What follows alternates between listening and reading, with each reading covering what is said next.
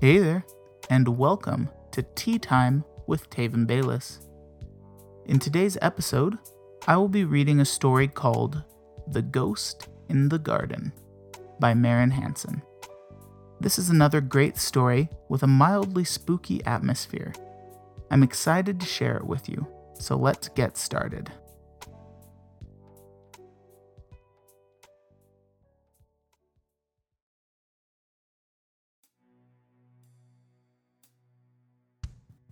Kenneth was absolutely convinced that the garden behind Miss Netherly's house was haunted.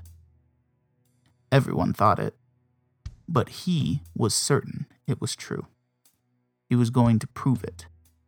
The thought made him shiver with both excitement and dread. When Kenneth entered the kitchen of the house to eat his breakfast, he overheard Lawrence the butler and Margaret, the housekeeper, having a whispered conversation in the pantry. "I saw it again last night," Lawrence said, "pale as death, coming from the back of the garden, clear as day, I tell you." "You must stop with this foolish stories, Lawrence," Margaret said. "It scares the maids out of their minds. Do you know that Emma refused to rise out of her bed this morning because her nightmares have been so severe?" "I'm not exaggerating the truth," Lawrence insisted. "It's real, I tell you, real as life. It wants something from us." "I have no time to worry about what a ghost wants from us, real or imagined," said Margaret briskly, "and you should not either." Kenneth moved away from the pantry to make sure he was not seen and sat down at the kitchen table. The cook and the kitchen maids were busily preparing food for the new day.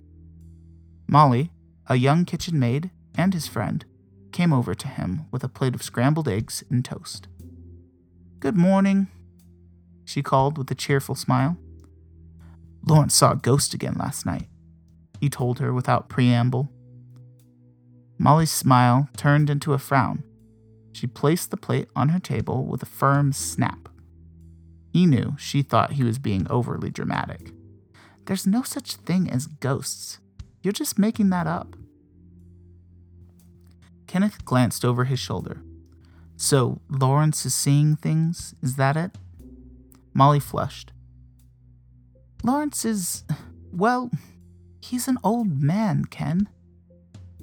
"But grown-ups don't make up these kinds of things, Molly. I think he's seen something, and whatever he saw has frightened him." "So what?" Molly said, sitting down opposite him. "I want to see it too," said Kenneth, eating his eggs and toast. Molly pursed her lips. "It's just so silly," she exclaimed. "There's no such thing as ghosts." "I'll be in the garden tonight at midnight," said Kenneth, standing up. "You can join me if you want to see for yourself, unless you're too scared." He left the kitchen, and Molly scowled after him. Kenneth spent the day with his father in the gardens. As his father was the chief gardener of Miss Netherly's gardens, Kenneth spent most of his time there and knew the layout like the veins on the back of his hand. That day, they pruned the bushes near the back of the garden, and Kenneth paid special attention to where he was certain Lawrence had seen the ghost. The extensive gardens were bordered by a tall hedge that rose nearly 12 feet in the air. He could just see the top of the trees of the forest beyond if he craned his neck backwards and squinted. In the back of the garden, there was a door in the hedge wall, a thick wooden door with iron hinges. It was always locked. Being a curious boy, he had attempted to open the door on several occasions, but it never budged. He had also looked through the keyhole to see what was beyond. The forest stretched behind the house for miles and miles, but there seemed to be something different about the forest that Kenneth glimpsed through the keyhole and the trees that he saw over the hedges. But he never could quite tell what it was that was different. He was certain that it was here that Lawrence had seen the ghost. It was the most mysterious thing about Miss Netherly's garden. Surely the ghost would be able to tell him more about what lay on the other side of the door. As he and his father worked through the day, Kenneth plotted out his hiding spot from which to spy the ghost.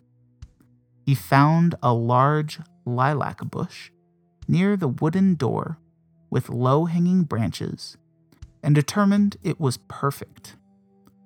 The idea of finding a ghost was exciting to a young boy such as Kenneth.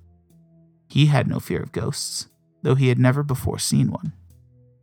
His father would think the idea foolish, so he shared none of this with him. There was a part of Kenneth that agreed with Molly. Ghosts couldn't be real, could they? But the larger part of him argued back, you'll never know if you don't try to find it. So, shortly after midnight, he snuck out of the small cabin that he and his father shared on the edge of the grounds. A lantern under one arm, a thick blanket under the other. When he reached the lilac bush, he arranged his blanket around him and crouched beneath it, waiting for the apparition to appear.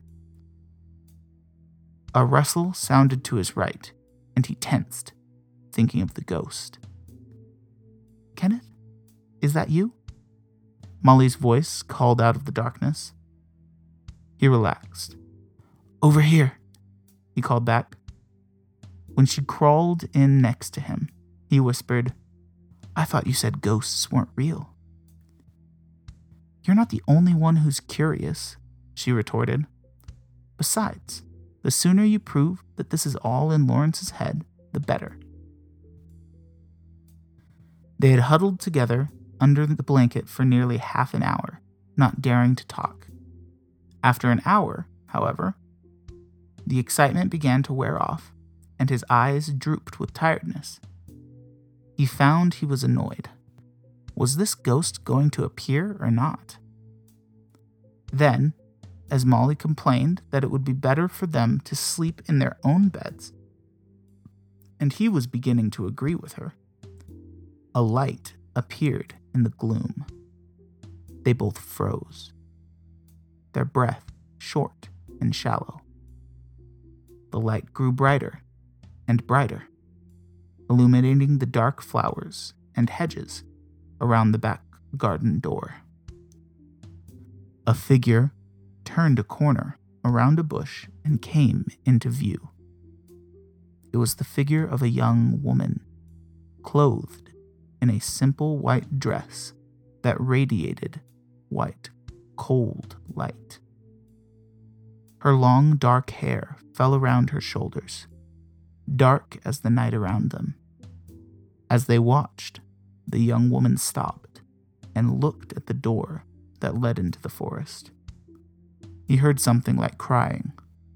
He and Molly were frozen to the ground, unable to move, watching the ghostly woman. Then she walked away, disappearing into the night as quickly as she appeared. As soon as she was gone, Kenneth and Molly jumped to their feet and ran. They ran all the way through the garden, without stopping until they reached the house. For the next couple of days, Molly refused to talk with Kenneth. He knew she was sulking because he had proved the existence of ghosts. But one important question remained. What did the ghostly woman want? He was determined to find out.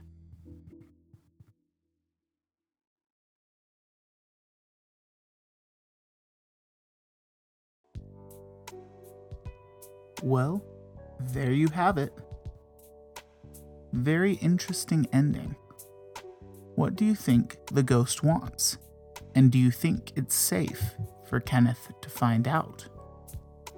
If you have any questions or comments, send me a message through Anchor, on Twitter, or find me on italki, and I'll try to respond as quickly as possible. If you'd like to read along with the audio of this episode, you can find a link to the transcript in the episode description or on my Twitter page. Until next time, have a wonderful day.